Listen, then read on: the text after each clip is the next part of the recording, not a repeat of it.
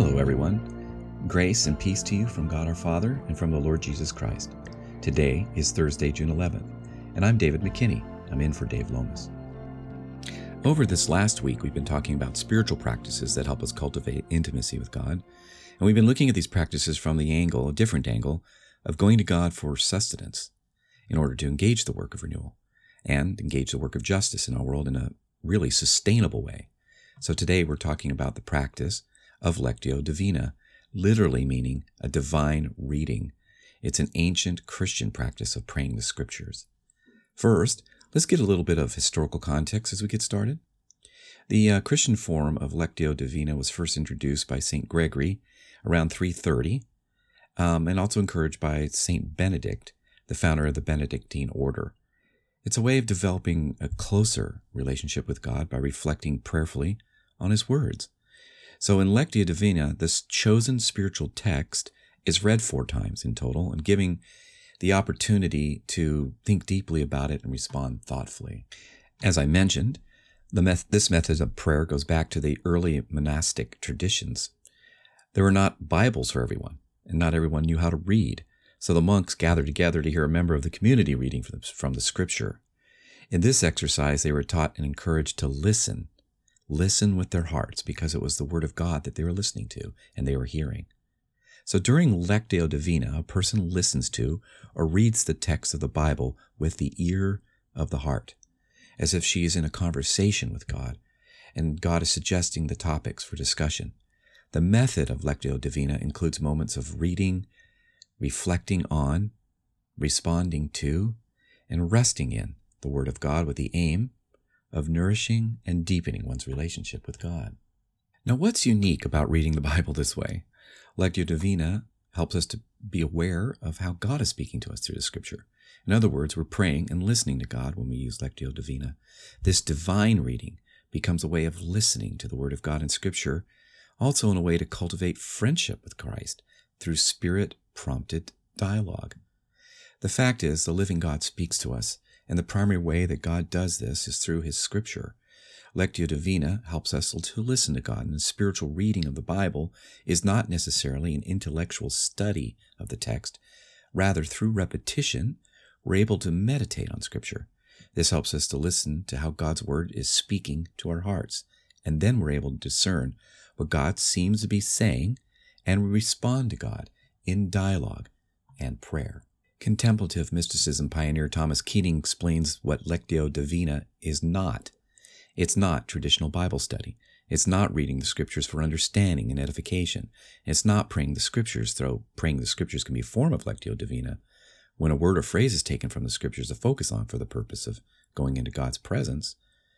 Keating says that Lectio Divina is an introduction into the more intense practices, contemplative prayer and centering prayer. So, with this historical backdrop and context, and looking at what Lectio Divina is, and of course isn't, why would we consider including this ancient practice into our time with the Lord, and how could it be transformational and relevant to the issues of today? Francis Frangipane, the author of numerous best-selling books, including The 3 Battlegrounds and Holiness, Truth, and the Presence of God, writes, "The Word is God. The Scriptures are not God, but the Spirit who breathes the words is God." Jesus Himself said in John 6:63, "The Holy Spirit gives life." It's the Spirit that gives life. "The flesh counts for nothing. The words that I've spoken to you, they are spirit and they are life."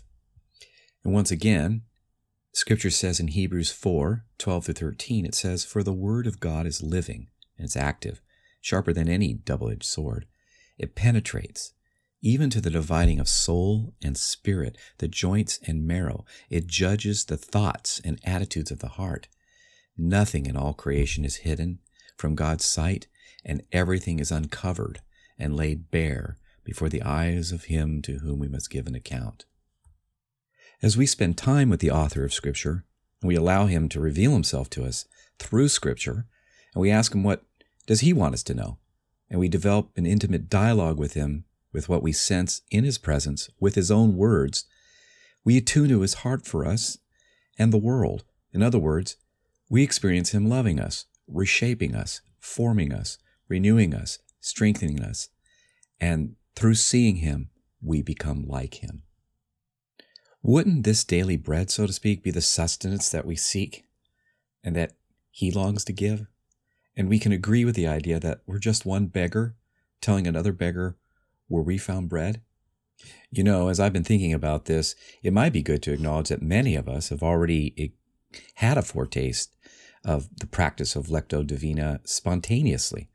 I'm sure many of you have experienced the scripture deeply speaking to you as you've read it. And sometimes it's like the word comes right off the page into your heart, and then you repeat it over and over. And you say, wow, this aha moment, this is the moment that the Bible comes alive. This happened to me just this week. When I woke up and I wasn't sure what passage I wanted to read, but I wanted to read the Bible, and I wanted to read the physical Bible. I just felt like pulling out my Bible and reading something. And so I thought about, where do I want to read today? And I came right to the idea, like, I think I'll read Psalm 139. And I've read it so many times. It was familiar to me. It brings me comfort. And I started to read it. And as I started to read it, I asked the Lord, would you open my mind and my heart to this scripture, to this passage, so I just wouldn't fly through it? You know, it begins with, you've searched me, O Lord, and you know me. And I stopped. I just went, wow, you know me. Before I went any further, Lord, you've searched me and you know me. Lord, you searched me and you know me. And I began to dialogue with him about this very first sentence. You know me when no one else knows me. You know me in my core, and that longs, the core that longs to be known. Isn't this what I deeply long for, to be known by you? Isn't it there and here that you meet me? Thank you for knowing me so well. I'm not a surprise to you. You understand me. You're not put off by me. And so I continue on. I read the rest of the psalm slowly, repeating phrases that stuck out to me.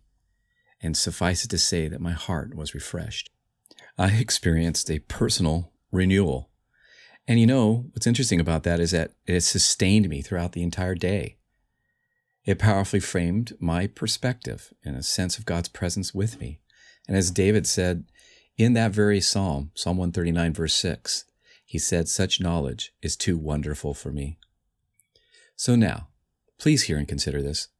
If we're looking at reading the Bible in a way that positions us to experience God's love, his friendship, being understood by him, his nurture and care, and that God lights up the dark places and goes before us, don't you think this experience could transform us to be more like Jesus and do what Jesus did as he was moved by compassion, love, and empathy for the world around us? The practice of Lectio Divina creates a dialogue. As we sit at the feet of Jesus, we give him the time he deserves to teach us the meaning of Scripture and unlock these divine mysteries.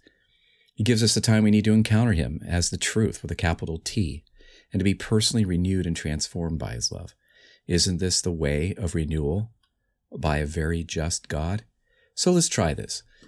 In the companion episode, to this brief explanation of Lectio Divina, I'll walk you through this practice. So grab your Bible, find a quiet spot, find a short passage of Scripture that you'd like to sit down with, and let's practice.